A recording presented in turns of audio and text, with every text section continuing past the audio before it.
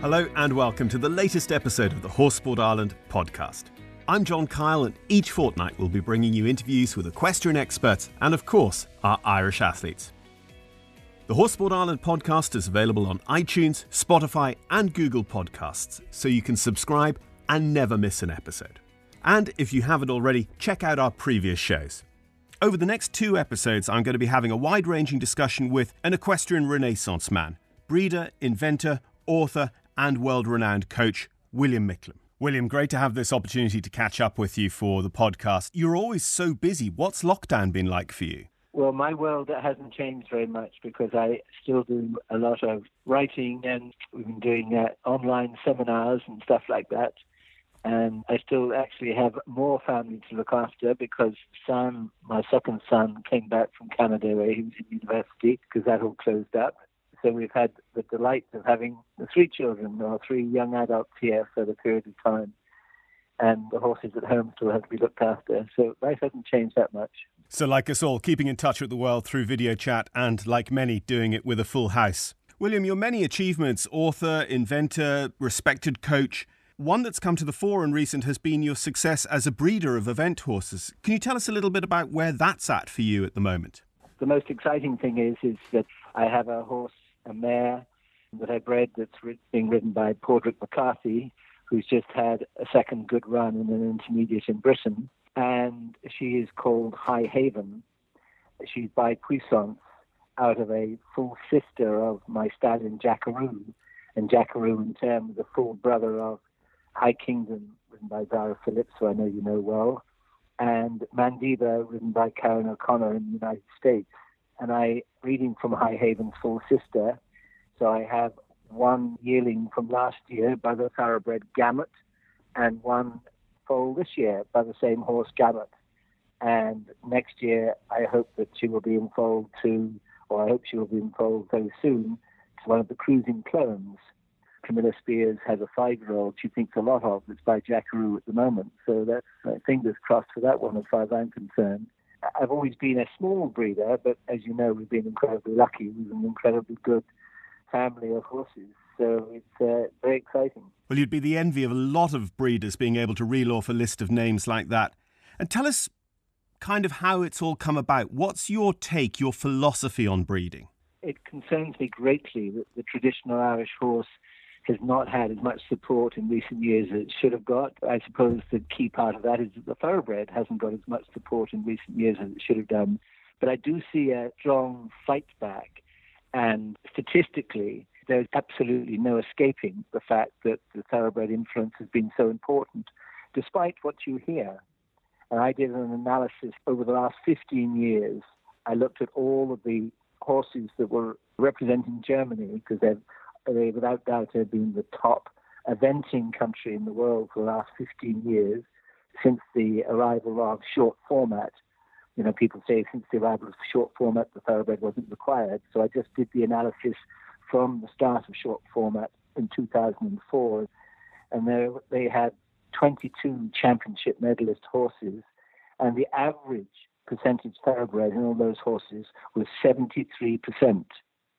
So once again, I would say that the 3/4 bred horse is king.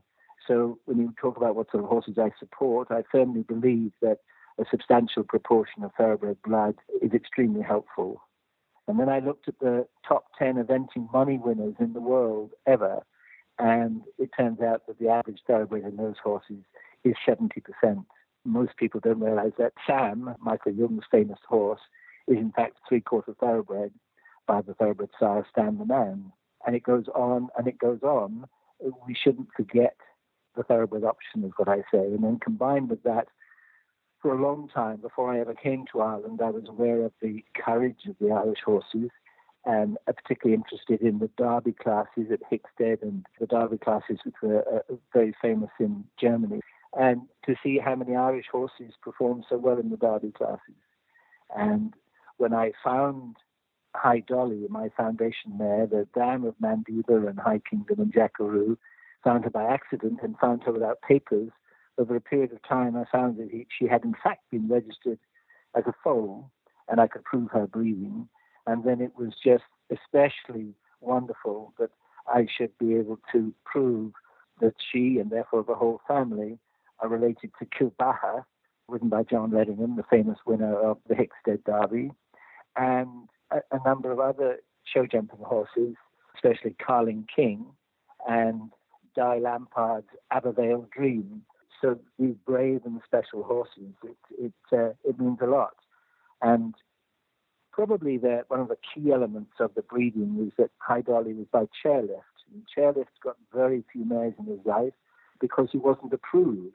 But Chairlift still features in the breeding of the very successful Shannondale horses that Cathal Daniels is riding at the moment. The other side of the breeding of High Dolly is that she was out of a Pre-Fairy mare, and Pre-Fairy was by Precipitation, and Precipitation is also the side of Furioso. And Furioso is an absolute breeding god on the continent, and because of his name, people don't realize that in fact he was thoroughbred. To answer your question, I like to look at the very best, and I've always liked the best of the ponies, the best of the show horses. Horses are of a particular type. They all have a job in this world. But if you're talking about high-level performance, I believe that you need sufficient quality, and that the thoroughbred will even make a comeback in the show jumping world. That's brilliant that you were able to track down High Dolly's records and find that she was so well related herself. We've spoken so far a lot about stallions and bloodlines, William, but in eventing we're always told to maybe just look for the attitude. Which, in your opinion, is perhaps the most important? The breeding is, you need both. There are undoubtedly well-bred horses, this is on the racecourse, who never do anything. But if you spot a horse that's got the athletic ability and got the temperament, and of course that's what I'm so fortunate, is that this family of horses, they are so courageous, but at the same time, instead of being wild, they're also so gentle. This wonderful temperament. So High Kingdom, that Guy Phillips rode in the Olympic Games in 2012 and then the World Equestrian Games in France, he was bomb-proof from the very start. And similarly, William, I've spoken a lot about stallions, but you've brought it back a lot of times to High Dolly, your foundation mare. And that's important too, isn't it? And hence Horsesport Ireland's recent focus on quality mares for breeding. Absolutely. Obviously, my horses are based on High Dolly, a mare, and we mustn't forget the mares. Arguably, they contribute a greater proportion to their offspring than the sire does, because it is the mare who has the first impact on the foal.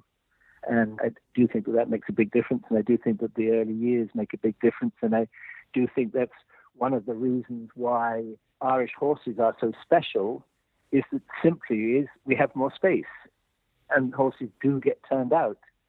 I remember Michael Osborne and his ex-head of the Irish National Stud, in his last lecture, he said he only had 1 point to make. He stood up and he made, he was a great speaker, and he used to speak at length, very humorous and good way, but he wasn't very well at the stage. And he stood up in the hotel in Cork and he said, I have only one thing to say: turn your mares and young stock out. And then he sat down. But it just emphasizes the point that turning horses out is so important. And if you like, our major competitor in horse breeding is Holland. We are actually twice the size of Holland, but we have 17 times more grassland and space to turn horses out. And we are blessed with hills. And it makes a huge difference to the development of young horses if they're turned out and they're able to go up and down over varied terrain and go through water and climb over things. It's the traditional picture of the upbringing of the Irish horse, and we think that it's no longer happens, but it does happen. I mean, your own father's young horses are turned out together in groups, and they're able to roam and go up hill and dale and gallop up and down the hills. It makes a huge difference to their development. Now, if the young horses spend all of their early years just on the flat, often in very controlled and small spaces, they're just not going to develop in the same way. And in particular, they're not going to develop mentally. Well, that's an interesting balance there of nature and nurture, and so similar to what Hugh Suffren was telling us in an earlier episode about the production of young horses, in particular for eventing as well. A campaign you've become particularly involved with over recent years in the breeding world is the campaign for the traditional Irish horse. Could you tell us a little bit more about that? I think it's very important to keep the best of all types. it was obvious that we were going down a road whereby, unless something was done, the traditional Irish horse, being a combination of the thoroughbred, the Irish Draft, and or the Connemara, was being lost. That all we had left, if you like, were continental warm bloods, either with a little traditional or none at all. And particularly because show jumping rules, the roosters of grass breeding, people had turned away from the traditional Irish horse. Of course, one of the reasons for that is that many of our famous show jumping Irish horses, their breeding was unknown. It was in 2003, I know you were there, when they had the European Horse Trials Championships at Punchestown. And I did a celebration of the Irish horse. We had over 120 horses. We had 300 dancers. We had Taoiseach. We had absolutely everything. It was a wonderful display. But one thing I wanted to do alongside it was to produce a little pamphlet with the breeding of all the great Irish horses. And, you know, it proved impossible. And it's that loss of breeding information is part of the reason why people began to switch away from the traditional Irish horse. And it's one of the main reasons why Horse Sport Ireland is doing such a terrific job now to encourage people and keep encouraging people to make sure that their horses have proper papers. And undoubtedly in the past we lagged behind. And of course so many people who bought Irish horses and sent them to so many continental buyers buying Irish horses, the first thing they would do would be to throw away the passports because they didn't want other people to come and source horses from the same place. But that has all changed. So it's very important to recognise the role that Irish horses have played in show jumping. David Broom would say that he didn't have a good Irish horse apart from a traditional Irish horse. He also had, of course, a pure thoroughbred in Philco. But there are so many people who would support traditionally bred show jumpers, but it's a numbers game. If there aren't enough traditional Irish horses being bred, then there are going to be very few reach the highest level, the elite level. And if there are going to be very few reaching the elite level, then everybody begins to say, oh, well, they aren't any good. So I say that the thoroughbred horse is the supreme athlete, and add a little bit of the Irish Draft, add a little bit of the Connemara, add a little bit of what you want, especially pony. I think it's a wonderful mix, absolutely wonderful mix. And when you do the DNA on these horses, you discover that, in fact, many of our successful horses, which people didn't know had any pony in them, actually have some pony in them. You are probably more than well aware of Portishead Just a Jiff with Camilla Spears. But Camilla went into the Pony Club and the Junior European with Portishead Just a Jiff, and then she went into Young Riders, and then she went into the senior team, and she went to the Olympic Games. And I have a list of about 50 Connemara thoroughbred crosses who've competed at the highest level. And I think the Connemara is the most underutilized resource that we have in Ireland. But the good news about the Connemara is that it's not going to become extinct, like the Dartmoor pony and the Exmoor pony and the other ruby ponies that is happening in Britain. That's fascinating stuff, William, and great to hear you championing not just the Irish Draft thoroughbred cross, but also the Connemara pony option in the traditional Irish breeding. I think Mandiba gives us a nice segue now between William Micklem, the breeder, and William Micklem, the coach, because Mandiba was just probably the latest chapter in a long story you have with Karen O'Connor, the US Olympian. It's been a very special relationship with Karen O'Connor. I met her actually, first of all, on the day I arrived in North America in Pepperell, Massachusetts, and I walked into the indoor school, and there was this blonde girl, I think she was 14 at the time, riding what was obviously a Connemara pony with the very Irish name of Erin Shamrock. So that was Karen O'Connor. And shortly afterwards, I started teaching her. So I took her and Erin Shamrock through the Pony Club. She did her Pony Club A test, but she also went up the grades in horse trials, and I took her to her first advanced 3-day event at Radnor. That was on Erin Shamrock, and that was before I left to come to Ireland.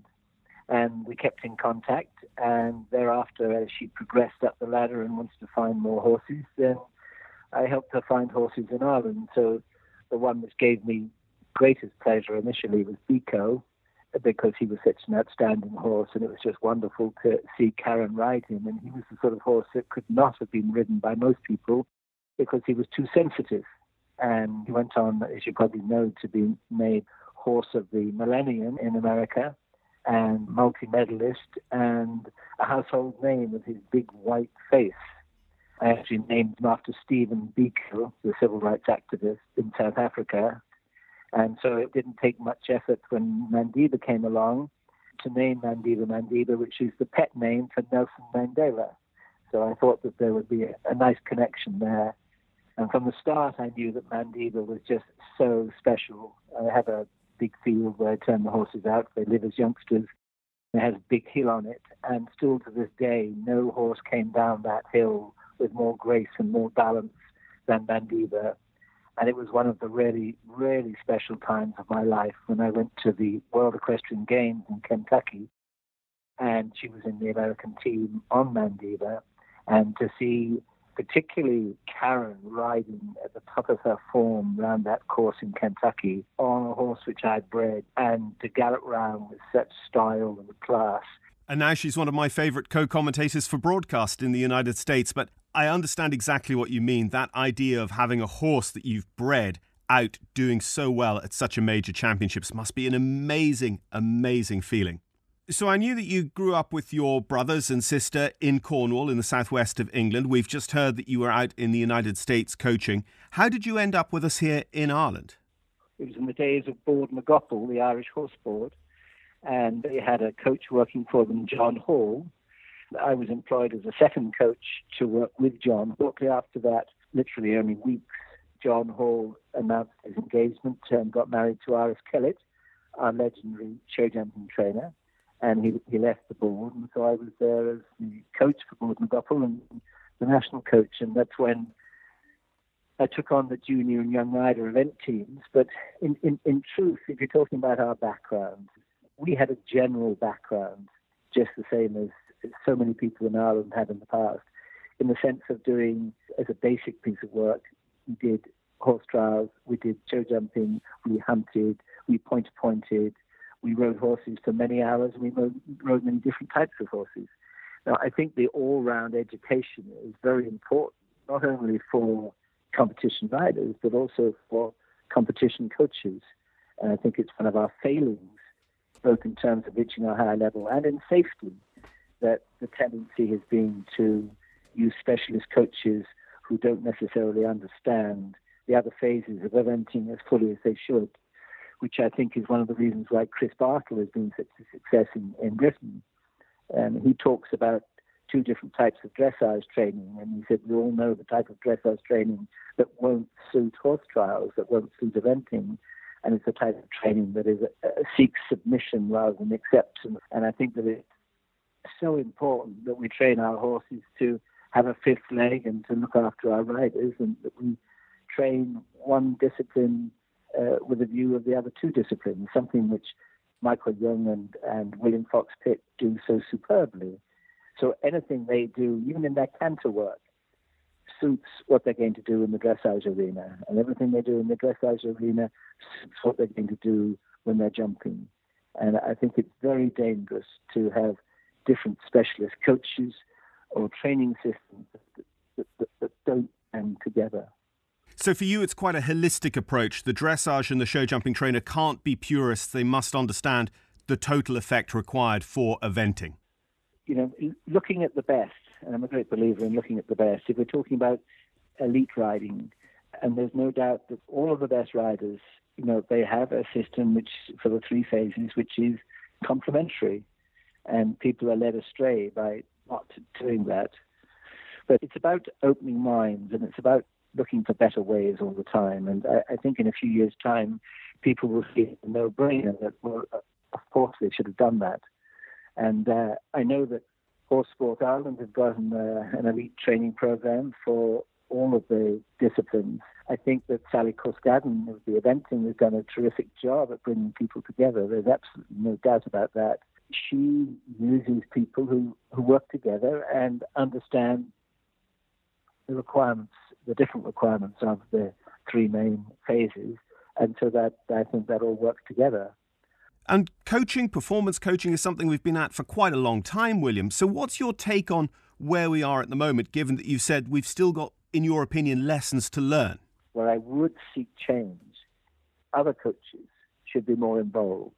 Certainly all the coaches that have been involved in training of these riders up to their, if you like, emergence into the national squad should be included. To me, it's a responsibility that they have. It's only polite.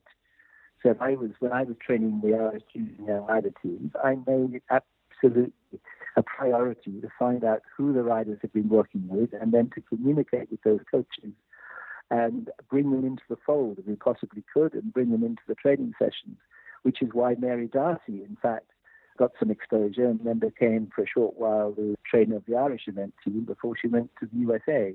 And then you get much better value for money. Team Ireland is a no-brainer. It's so important. We have so many people in the various areas from Ireland that are absolutely at the top of their trade.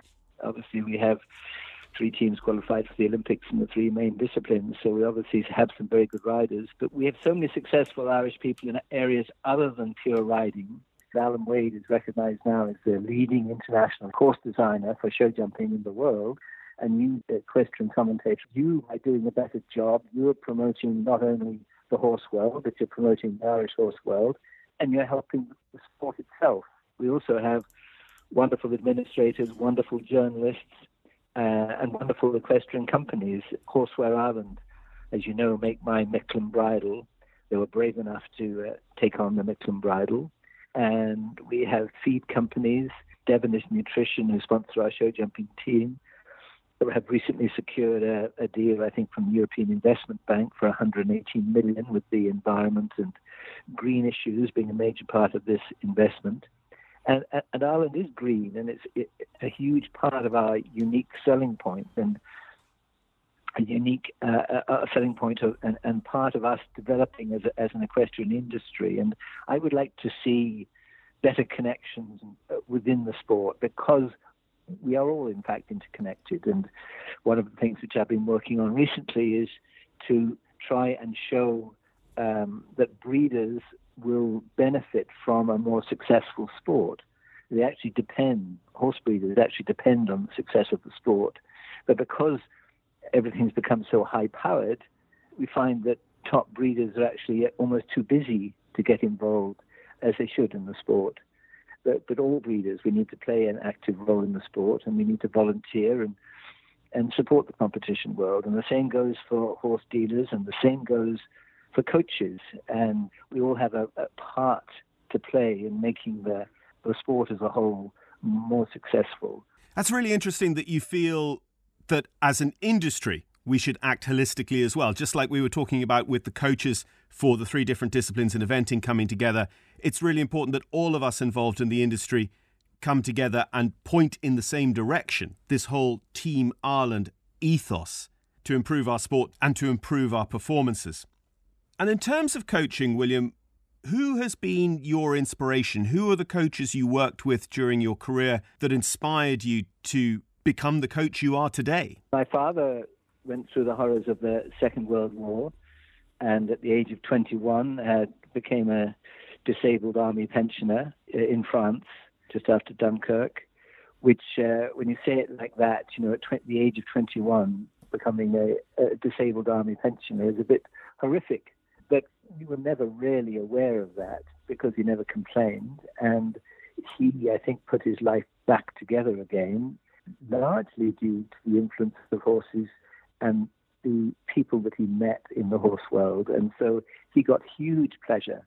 This was in Cornwall, which used to be a huge horse breeding county. And he got huge pleasure from the Pony Club, from the Pony Club people, from helping young people. And, of course, in contrast to the horrors of war, smiling faces of young people was therapy for him. And, of course, that influenced all of us. And so he would have described himself as a horse dealer, but in fact, what he really was a person who loved people and loved socializing, and horses were his frame to do that, his drawing pad to do that. My father should have been a vet, but he was passionate about all aspects of horses, and we had every break in a riding session, you did something about stable management.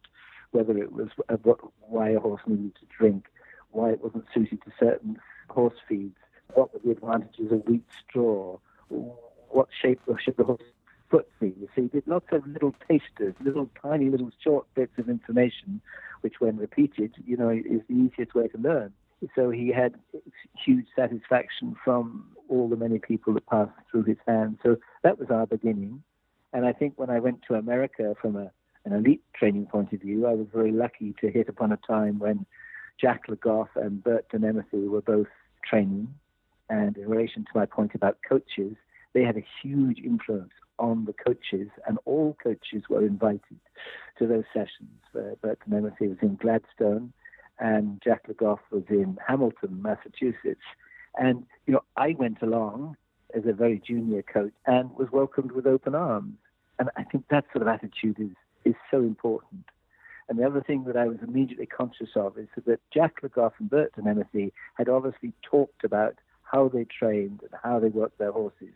Both had a wide basis of knowledge and training in dressage as well as jumping, and yet they set out in a very conscious way to use the same language so the two of them would complement each other. And you almost say, well, this is unbelievable. That can't be the case. But it was the case. They would use the same key phrases, the same words. And it's something I use in my training. I talk about constants, the things that are constantly required, and the variables, the things which are required in different quantities at different times. And the variables come from Jack Le Goff and Bert Denemethey talking about getting the right direction, the right speed, the right impulsion, the right balance, the right timing. There were those 5 variables, and I use them to this day. So that if you're going, I was delighted to see Spencer Wilson wrote an article, the British dressage rider from the last World Championships, and he talks when he does the Grand Prix test, all he concentrates on is getting the right direction and the right speed. And that's exactly what a show jumper does against the clock. They've done their training, they've done their work, they then go into the ring and they keep the right direction and at the right speed to suit the distances and to try and be as fast as they possibly can. And it's true to say, even going around badminton, that there's a lot of pressures on you and your brain probably doesn't work too well very often. Start off getting the right direction and the right speed. Of course, the horse needs to be in gear before that, but that will see you through most situations. But so the simplicity of those two top coaches, Jack Le Goff and Bert Denemethey, who were so successful and would still be successful today, in my opinion, and in the opinion of many others, influenced me greatly. And that's why I have a book, as you probably know, the Complete Horse Riding Manual, which Dorling Kindersley produced. But I'm in the process of doing another book, which I can use this downtime to put some time into, and that's called Simplicity, because I strongly feel that bringing all the things together that I've been talking about, and particularly the lack of emphasis for pleasure riding and the contradictions that happen between the three phases, is the fundamental reason is because we make things too complicated. We can and should have to make things more simple. And I have an extensive library of horse books. I have over 300 horse books, and over 150 of those are dressage books. And the contradictions are just massive, and it's just madness. Now, unfortunately, the horse will do anything you want using a set of cues as long as you keep repeating those cues often enough. But it doesn't necessarily mean that's the easiest way or the right way or the way that will lead to a high level. So simplicity is my mantra, and that's going to be the title. It relates to all areas of horsemanship. And so it's just like my bridle, simplicity is the key thing. And so I'm thrilled with the success of the bridle because it's made things more simple and it's made horses happier. And happiness or being sunny is a theme which runs through everything I do. And I mentioned about the different sections of the horse community in Ireland working together. It's a key thing to show respect for each other and to be sunny and to be positive. And I have in terms of simplicity, I have what I call my 3 Gs, which might sound like a throwaway thing, but it is so powerful. And I keep talking to riders and I keep talking to myself about the importance to have the 3 Gs. And the 3 Gs are gratitude, generosity, and giggle. My local vet, Larry Dunn, who does more embryo transplants and knows more about breeding than really everybody in Ireland, he talks about you mustn't lose the giggle. He's involved in high-powered thoroughbred, high-powered performance horses and people who are gaining money and losing money, but he said, don't lose the giggle. It may sound as though this has got nothing to do with the horse world, but it has everything to do with the horse world because it's about people's attitudes, and it's the attitude which has the far higher percentage of worth in performance, doesn't matter what it is. And so the 3 Gs, gratitude, generosity, and giggle, are something that I'm passionate about. And that's great to hear. There's no point in doing something unless it's fun. And what names to conjure with there? Bert de Nemethy and Jack Le Goff out in the United States. But, I mean, knowing the equestrian background of your entire family, William, I think, going back to your father, that's a really interesting start and one that clearly gave you all an amazing grounding. And I think that's pretty much where we'll have to call it a day for part 1. But William, you use language so well, and I think poetry and stories an awful lot, and we've heard some of that. Your coaching philosophy, do you have something that kind of sums it up for us? We want to support each other and we want to be positive. So often they're the hurlers on the ditch that stop people progressing in their career. There's an Eddie Macken or there's a Rainer Klimke or whatever, and there's always a better rider. People can say, you're not good enough for your horse. And they say, if we give it to so-and-so, the horse will go better. Well, that's true. But that one person can't ride all the horses in the world. And I think it's important to take people, assess people at the level that they are. And every time they achieve a personal best, that's something that's very special. And you need to praise it, not knock it. I use words, phrases, poems, stories the whole time. So there's a little piece written by Banjo Patterson, who wrote the words for Waltzing Matilda, and he called it The Riders in the Stand. There are some that ride the Robbo style and bump at every stride, while others sit a long way back to get along the ride. There are some that ride as sailors do, with legs and arms and teeth, and some ride on the horse's neck, and some ride underneath. But all the finest horsemen out, the men to beat the band, you'll find amongst the crowd that ride their races in the stand. They'll say, he had the race in hand, but lost it in the straight. They'll show how Godby came too soon, and Barden came too late. They'll say Chevalier lost his nerve, and Regan lost his head. They'll tell how one was livened up, and something else was dead. In fact, the race was never run on sea or sky or land, but what should get it better done by the riders in the stand. The race was never run on sea or sky or land, but what should get it better done by the riders in the stand. So I say to all of my students and all the people that I meet, you're the ones who are out there. You're not on the couch. You're not on the stand. You're the one that's doing it. And go out and create a new personal best. And at the end of the day, the winner of the World Championships or the winner of it, or the creator of a new world record is simply somebody doing a new personal best. Well, William, it's been a fantastic canter through your breeding and coaching, but we've got so much more to talk about, and we will do in part 2, and we'll talk about more universal access to the sport and the industry, your bridle and some other inventions that might be on the horizons, and we'll be discussing recent Irish eventing successes and the sustainability of that success going forward. So, William, until the next time, thank you very much. Don't forget, as ever, a huge amount of advice and information on the HSI website at horsesportireland.ie. Remember, the sport and breeding departments at Horsesport Ireland, whilst working remotely, are still open and able to help with any renewals or registrations required. And there continues to be news and updates on the current COVID-19 guidance and details of the financial support available. So thanks for joining me, John Kyle, and I look forward to talking to you again on the next Horsesport Ireland podcast.